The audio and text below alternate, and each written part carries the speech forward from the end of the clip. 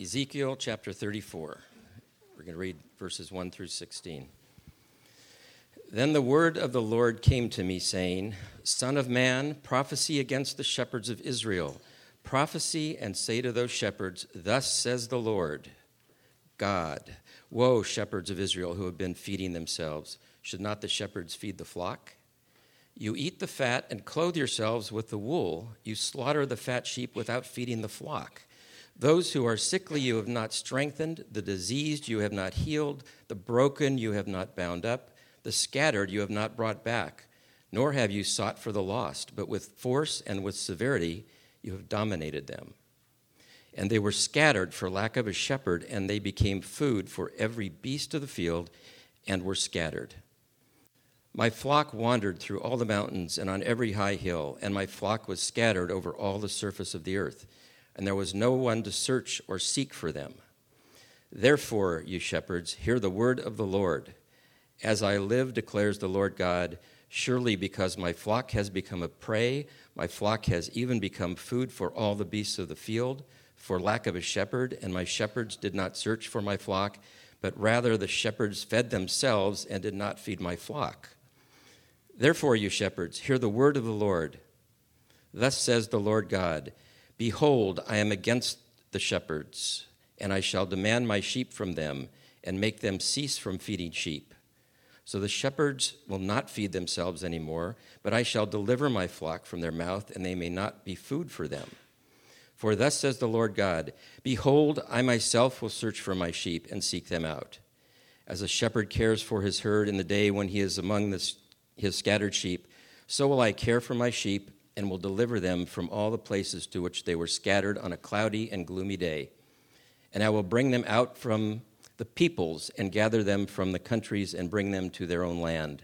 And I will feed them on the mountains of Israel, by the streams and in all the inhabited places of the land. And I will feed them in a good pasture, and their grazing ground will be on the mountain heights of Israel.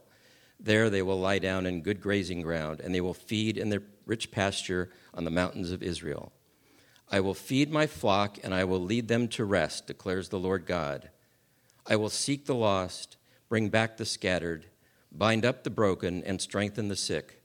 But the fat and the strong I will destroy. I will feed them with judgment. Thus says the Lord. God. Here, thank you.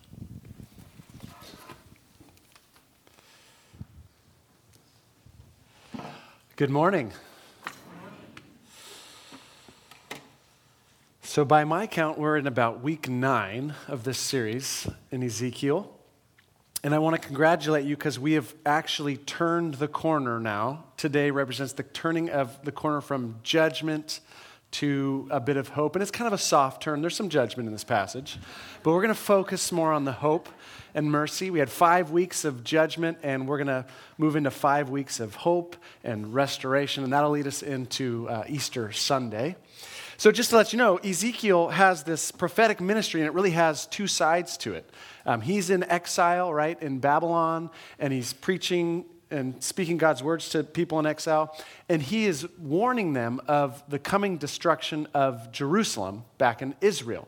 And so the first half of the book is all this warning and all this coming judgment. But then in chapter 33, in verse 21, the city of Jerusalem is actually destroyed, and a survivor from the city comes to Ezekiel in exile and says, the city has fallen.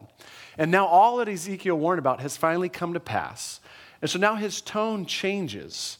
And now he has this ministry of this promise of hope. He's going to talk about God's restoring the people, bringing them back into the land. And so the last half of Ezekiel, we get these just beautiful pictures of God restoring his people, binding their wounds, bringing them back into the land. It's just this wonderful picture. Really, chapters 34 and following is basically the gospel according to Ezekiel.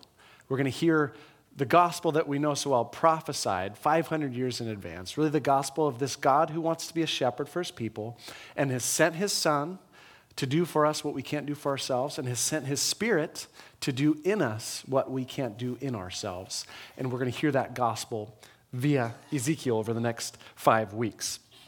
And today, we start with this picture of a God who has come to be the shepherd of his people. Obviously, shepherd is the theme of this passage, and it's this beautiful picture of God's care and concern for us, for his people, for his flock.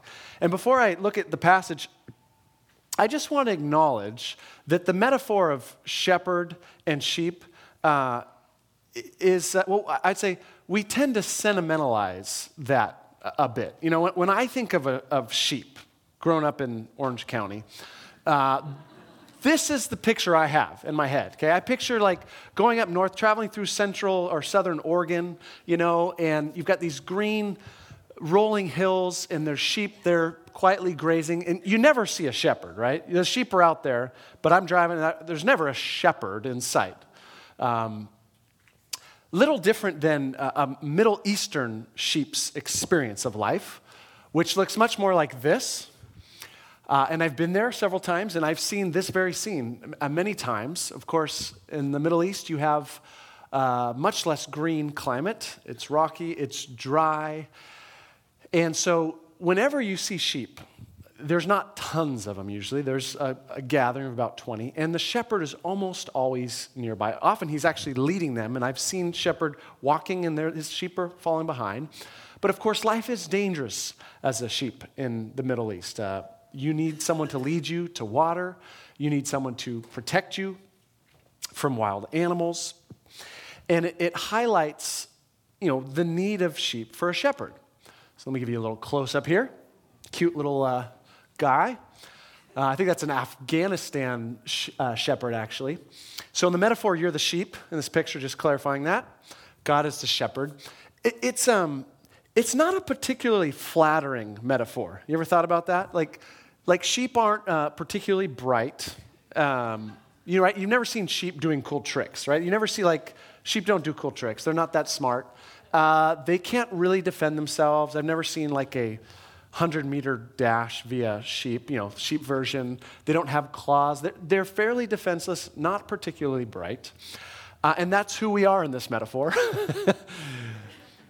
And it's not that flattering, but it highlights the fact that as much as we like to control and lead our own lives, we need somebody. We need someone to guide us. We need someone to protect us. We need someone to provide the things that we need. And the good news is that God promises to be that shepherd for us. And so we get to read of this great promise in Ezekiel 34, this good news that God promises to be the shepherd that his people need. So let's walk through the passage together now that you've been thoroughly humbled by that analogy. Verse 1 through 10, you obviously heard has some edge to it. We get what the problem is. And the problem is, of course, the current shepherds of Israel. Look at verse 2. Son of man, prophesy against the shepherds of Israel.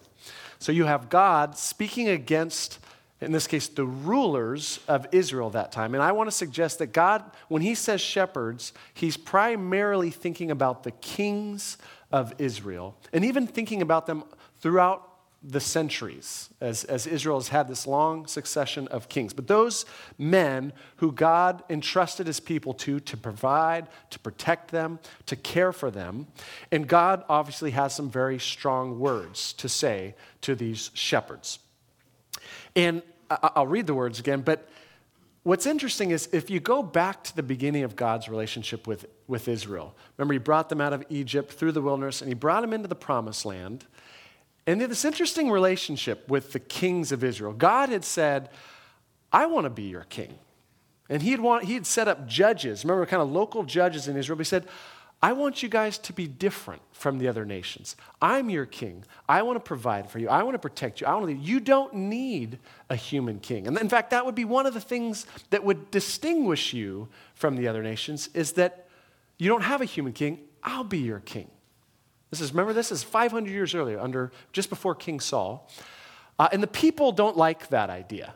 They want a human king. And so in 1 Samuel, they're speaking to the prophet Samuel, and they say, Samuel, appoint a king to lead us, such as all the other nations have. We want to be like the other nations. God had said, I want you to be different from the other nations. But they said, no, we want a king to fight our battles for us, just like every other nation has. God responds to that by saying to Samuel, it's not you they've rejected, but they have rejected me as their king. And so God basically concedes and says, okay, I will give you human kings that you asked for, but Samuel, I want you to warn the people what these kings will actually do to them. And so this is what Samuel says to the people. This is what the king who will reign over you will do. He will take your sons and make them serve with his chariots and horses in the army. He will take your daughters to be perfumers and cooks and bakers. He will take the best of your fields and vineyards and olive groves and give them to his attendants. He will take 1/10 of your grain and of your vintage and give it to his officials and attendants. He will take 1/10 of your flocks, and you yourselves will become his slaves. The key repeated word there is he will what? He will take. A human king, he is going to take from you. Okay, he's going to use his power, and he's going to take advantage of that, and he is going to take things from you. The people's response is no. No, they said, we want a king over us. Then we will be like the other nations. And so God grants them kings, beginning with King Saul. And God actually not only grants them, but ultimately God blesses the whole idea of kingship in Israel. And with King David, he makes a promise to David. He says, one of your descendants will actually reign on a throne forever. So not only does he concede this idea, but he ends up actually blessing it. Say, this will be a source of blessing to you. But the relationship throughout Israel's history with its kings was always one of tension. In God's words, the warning came to pass. So now here we are 500 years later, after we've had many, many kings. And God is now presenting his case against the shepherds of his people. So let me walk you through this. His main problem with the kings, you see it in verse 2. Take a look at verse 2. Son of man, prophesy against the shepherds of Israel, prophesy and say to them, this is what the sovereign Lord says, woe to the shepherds of Israel who only take care of themselves. Should not shepherds take care of the flock? You eat the curds, you clothe yourselves with the wool and slaughter the choice animals, but you do not take care of the flock. He says, exactly what I warned about, you have done. You just take from the flock. You use your positions of power and authority, and rather than using your authority to serve and to protect the flock, you actually take from them, you take advantage of them to serve your own interests, to build up your own wealth, your own power, your own comforts.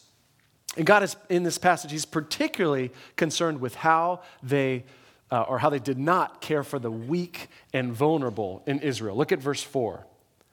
You have not strengthened the weak or healed the sick or bound up the injured. You have not brought back the lost, the strays or searched for the lost. You have ruled them harshly and brutally. I wanted you to care for those poor and needy. You had the power and the ability to do that, and you have not cared for them. And he ends this attack on them with a very stunning image. Look at the very end of verse 10. He says, I will rescue my flock from their mouths, and it will no longer be food for them. He says to the shepherd, I'm going to rescue the flock from your mouth. What have the shepherds become? Wolves, right? He's saying, you've eaten the sheep. You've taken advantage of the sheep. The people I set up as shepherds have actually become wolves. So I have to save my flock from their shepherds. What a horrible situation that is. So the result of all this is, of course, is that there is no real shepherd and the flock has been scattered. Look at verse 5. So they were scattered because there was no shepherd, and when they were scattered, they became food for all the wild animals. My sheep wandered over all mountains and on every high hill. They were scattered over the whole earth, and no one searched or looked for them. And literally in Ezekiel's time, that's what happened, right? Israel was conquered, and the people were sent into exile. They were scattered throughout the nations, especially in the nation of Babylon. So God is talking about the history of Israel's kings, and for the most part, their irresponsibility in their leadership. And I was just thinking, if you think about the 500-year history of Israel's kings, that actually pretty much reflects the world's history with how the world deals with power and leadership. And we could insert many political leaders over the history of the world and how they've used their power not to serve the people under them, but to, just take for themselves. We can think of many nations today where there really is no shepherd to watch over people. Injustice is rampant because those in power are corrupt, and they just use their power to gain their own interests. We could think of even the economic history of the world and how people who are in economic places of power, people who are ruling over companies, we could all come up with these people who have been corrupted at the top and who really have no interest in their employees, but they just want to keep making more money for themselves. And unfortunately, we could even think about the history of the church itself and think about how people in power within churches have often used that power just as a platform for their own gifts or, in worst cases, even as a way to make money. And so this is a very familiar story of the world using power, using authority for its own interests. And God is not happy with this. So what is God's response to the shepherds of his day? Well, negatively, he says, I'm going to remove you guys from your place of authority. Look at verse 10. This is what the sovereign Lord says. I am against the shepherds, and I will hold them accountable for my flock. I will remove them from tending the flock so that the shepherds can no longer feed themselves. And in Ezekiel's day, this literally happened. God removed the kings. This was the end of the Jewish monarchy. Okay, 500 years of a succession of kings. Exile happens. The monarchy is done. No more line of Jewish kings. God literally fulfilled what he's saying right here. God's saying, it's done. This is over. Positively, and this is where I really want to focus for the rest of our time here. This is why this is a message of hope and not of judgment today. God's response is, I'm removing you from authority over my people, and I myself am going to shepherd my people. The thing that I wanted all along, that I'd said, this is what I want our relationship to be, I'm going to do it. I myself will be the shepherd of my people. And so verse 11 through 16 describes God shepherding his people. And it's a very beautiful and tender passage with these really, I think, really wonderful images of God shepherding us. And as I was reading, I saw three different aspects of how God shepherds his people in this passage. So let me just point them out to you. First, God says, I'm going to go search out for my lost sheep. Look at verse 11. For this is what the sovereign Lord says, I myself will search for my sheep, and I will look after them. As a shepherd looks after his scattered flock when he is with them, so will I look after my sheep. I will rescue them from all the places where they were scattered on a day of clouds and darkness. I will bring them out of the nations and gather them from the countries, and I will bring them into their own land. And God literally did this about 70 years after Ezekiel. He searched out the lost sheep of Israel who had gone into other nations, and he brought them out of exile, and he brought them back into the land of Israel. But it's this picture of a shepherd going out and searching for his lost sheep and gathering them in. And God says, I myself will do that, because no one else is doing it. That's the first shepherding role. And then second, this description of having gathered them, of providing protection and care and love for them. Look at verse 14. I will tend them in a good pasture, and the mountain heights of Israel will be their grazing land.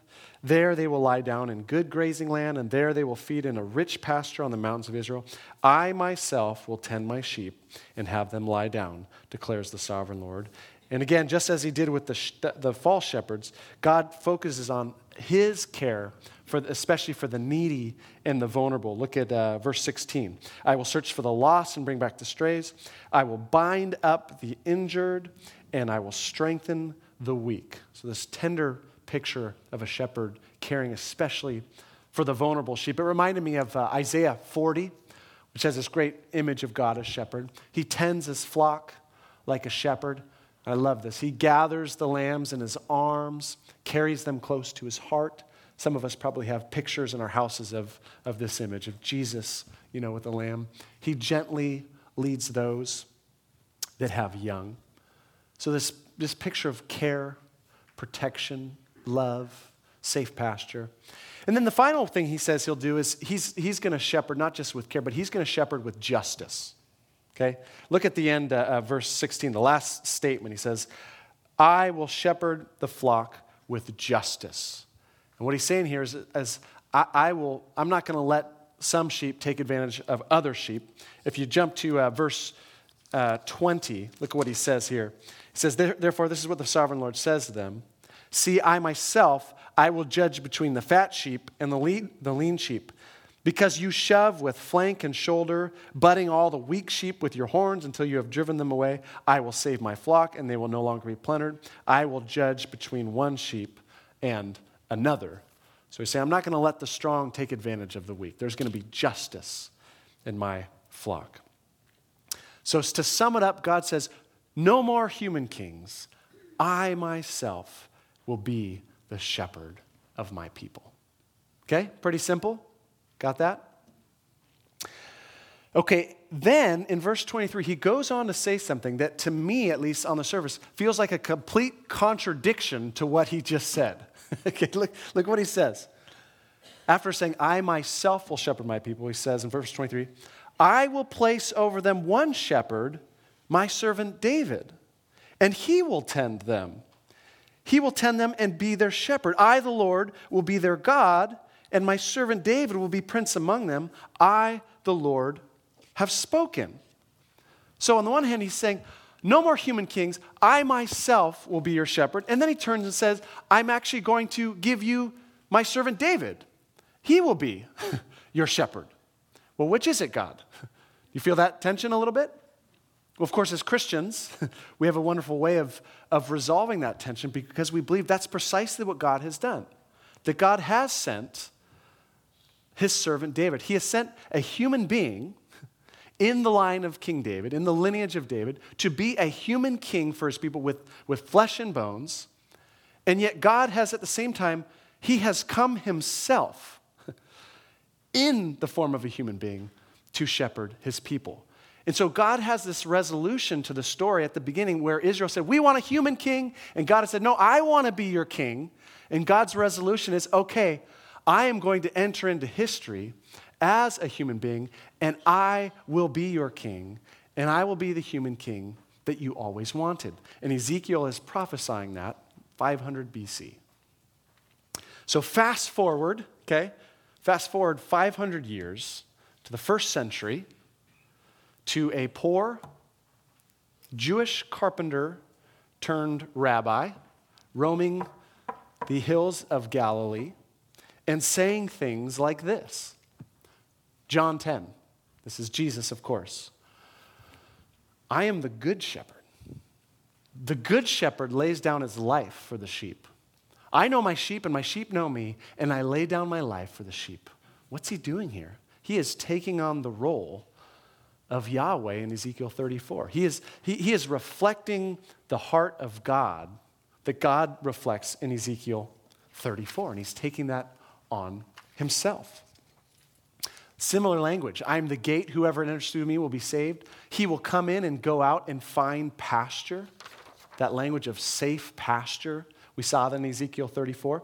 Now, again, like I said at the beginning, it's really easy to sentimentalize this passage, right? I mean, we've all seen these pictures of Jesus holding a lamb. It's this passage can be this very, you picture this nice scene like I showed you at the beginning. But I want to suggest these words have a lot of grit. There's even an edge to them. And look at what he's actually saying. This is what I already read you. I am the good shepherd. What does it mean for Jesus to be the good shepherd? The good shepherd lays down his life for the sheep. That's what makes me the good shepherd. I don't take from my flock. I give to my flock. I serve my flock. I use the power and authority I have on behalf of the flock. And what he's saying literally here is, I will lay down my life for my flock. And of course, he is referring to what he's going to do on the cross. Because he sees his flock, and like a good shepherd, he's thinking, what are the dangers for my flock? And he knows that the biggest danger for the flock is actually not some enemy from the outside. The biggest danger of the flock is the sins of the sheep themselves. That's the greatest danger to the flock. And the fact that incurs the justice of God, a penalty. And so as a good shepherd, he says, I'm going to stand in the gap for my sheep. And I'm going to lay down my life. I'm going to pay that penalty on the cross for my sheep. And in doing so, I'm going to be that shepherd who protects my sheep. That's what it means for me to be the good shepherd. It's not a sentimental passage at all. It's talking about sacrifice. It's talking about his use of power for our sakes. Look at what else he says. Now he contrasts himself with all the other shepherds of his day. The hired hand is not the shepherd who owns the sheep. So when he sees the wolf coming, he doesn't lay down his life. He abandons the sheep and runs away. Then the wolf attacks the flock and scatters it. All who ever came before me were thieves and robbers, but the sheep do not listen to them. The thief comes only to steal and kill and destroy. I have come that they might have life and have life to the full. Okay? That is an attack on the leaders of his day, saying, you are right in line with Israel's kings. You are thieves and robbers. You are just a hired hand. I am the good shepherd. This is not a sentimental passage. Words like this are words that got Jesus killed. Okay? If you read John 10, right after this, some of the people say, he's demon-possessed. So he's saying things that are causing, stirring people up. But what he's saying is, I am the good shepherd. In contrast to all the shepherds that have come before me, I am the embodiment of God in Ezekiel 34. I am, of course, his servant David, come to shepherd his people. And I was just thinking about his earthly ministry. You think about the gospel accounts of Jesus' life. And those three shepherding aspects of God that we read about in Ezekiel 34, I thought, man, he beautifully portrays those. I mean, first, Jesus is the shepherd who he really does. He goes out and searches for the lost sheep, doesn't he? That's what he said. He said, I have come for the lost sheep of Israel. He's the one out reaching out to the prostitutes, the tax collectors, those that Israel would have considered lost. He said, hey, I have come to seek and save the lost. That's exactly, he's gathering these lost individuals, bringing them in.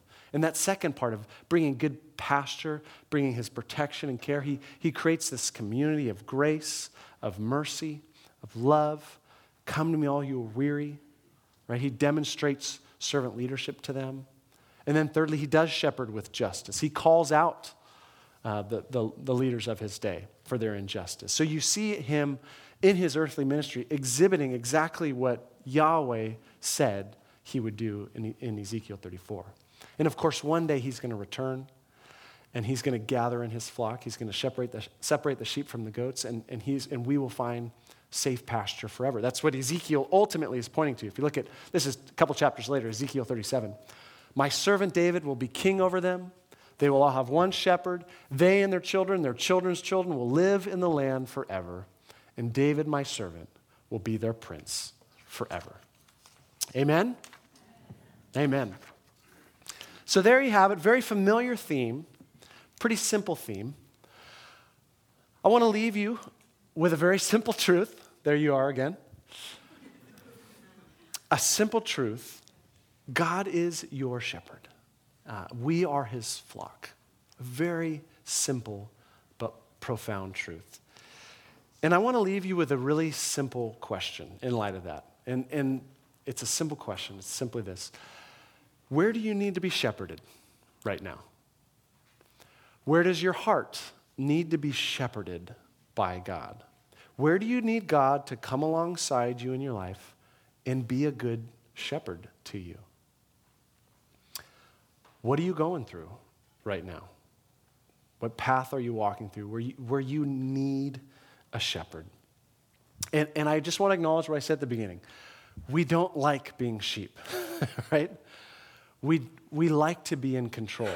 It's interesting, this last 3 weeks that we've talked about idolatry, the issue of idolatry, so many of you have come up to me and said, you know what my idol is? My idol is control. I need to have control over my life. And so I want to try to fix my own problems. I want to control my future by doing these things. I want to control the outcomes of the things I'm a part of. And I want to remind us all that control is an illusion. And Orange County is one of the greatest places to keep up that illusion. But in the end, it really is an illusion. And in the end, we do need a shepherd. And the beautiful thing is God so longs to be that shepherd. And he is a faithful shepherd. So let me ask you the question, where do you need God to shepherd you at this time in your life? And we have in Jesus Christ a king who says, I want to be your shepherd. I've already demonstrated an utter commitment to you. I've already laid down my life for you. You can trust me. So let me lead you. Let me guide you. Come to me. Are you weary? Are you heavy laden? Let me give you rest. Let me be your shepherd. So how do you need God to shepherd you at this season of your life? And I want to leave you with Psalm 23, which is, of course, maybe the simplest and the most famous of all the Psalms. That God is my shepherd. King David wrote this psalm. And in light of that, he has this deep confidence about his life's future. He says, if God's my shepherd, if I have God as my shepherd, I shall not be in want. He ends it with this: if God is my shepherd, surely, it's a note of confidence, surely goodness and love, it'll follow me all the days of my life. Okay? And David knew challenges. David did not have an easy life. But he thought, if God is my shepherd, surely whatever I go through, goodness and love will follow me because I've got this faithful shepherd. And he describes all these different aspects of what it means for God to be his shepherd. And so I was asked that question for you: where do you need God to lead you? Where do you need God to come alongside you? Maybe one of the images of this psalm strikes you. And so we're going to get a little space just to have a conversation with God. But let me just walk you through these images. Maybe right now you're going through something. In that first image, he makes me lie down in green pastures. Maybe that idea of green pastures, of course, for sheep, that's where they feed. Maybe you need God to feed you in some way. Maybe you need him to feed you with his word. But maybe that image connects with you. Maybe it's one of the next two. He leads me beside quiet waters. He restores my soul. Maybe life is loud and hectic and busy right now. And you need God just to provide a space of rest. Your heart is tired. Your heart is weary. And the conversation you have, God, I just need you to restore my soul right now. I'm tired. I need your rest. Maybe you need him to guide you in paths of righteousness. Maybe you've got a decision ahead of you and you don't know the right way. And you're trying to figure out, and maybe it's God, I need you to guide me. Maybe you're caught in some sin right now. Maybe you have wandered from the path of righteousness, and you need a God who will bring you back. God, I need you to heal my heart and bring me back into a place of righteous living. Next one, he is with me through the dark valleys, right? Even though I walk through the valley of the shadow of death. Maybe right now you are walking through a dark valley. Life is hard. And you just need God. You just need to know God's with you in it. You just need to experience his presence with you, his hand on your life. And maybe that alone is enough, even without getting answers. Finally, he prepares a bountiful table in the presence of my enemies. Maybe you are experiencing enemies right now. Maybe there is conflict in your life at work, at home, in the community. And there are people that feel like enemies. And you need God to still provide in the midst of the conflict. So maybe one of these images connects with you. We're going to just create a minute of space to just have a dialogue with God. So let me open that time, and then the musicians will play a little bit and just give us time to just have a conversation with God over prayer. So let me open this up. Let me pray for us. Well, Father, we don't like to admit that we are not in control. We don't always like the idea of being sheep. And yet in the end, we so need you. We need you for salvation, and we need you even in this life to provide, to protect, to lead and guide. And so we're grateful that that's precisely what you long to do for us. You long to lead us, guide us, protect us, care for us. Like a loving parent does for their kids. That's what you think of us. And so, would you shepherd us? Would you come alongside us in whatever ways each of us uniquely needs you to do? Even this week, come alongside and be the shepherd that we long for. In those places where we're still trying to control and solve and fix, soften our hearts. Open us to instead receiving what you have to offer, which is so much better. So be our shepherd, Lord. In Jesus' name, amen.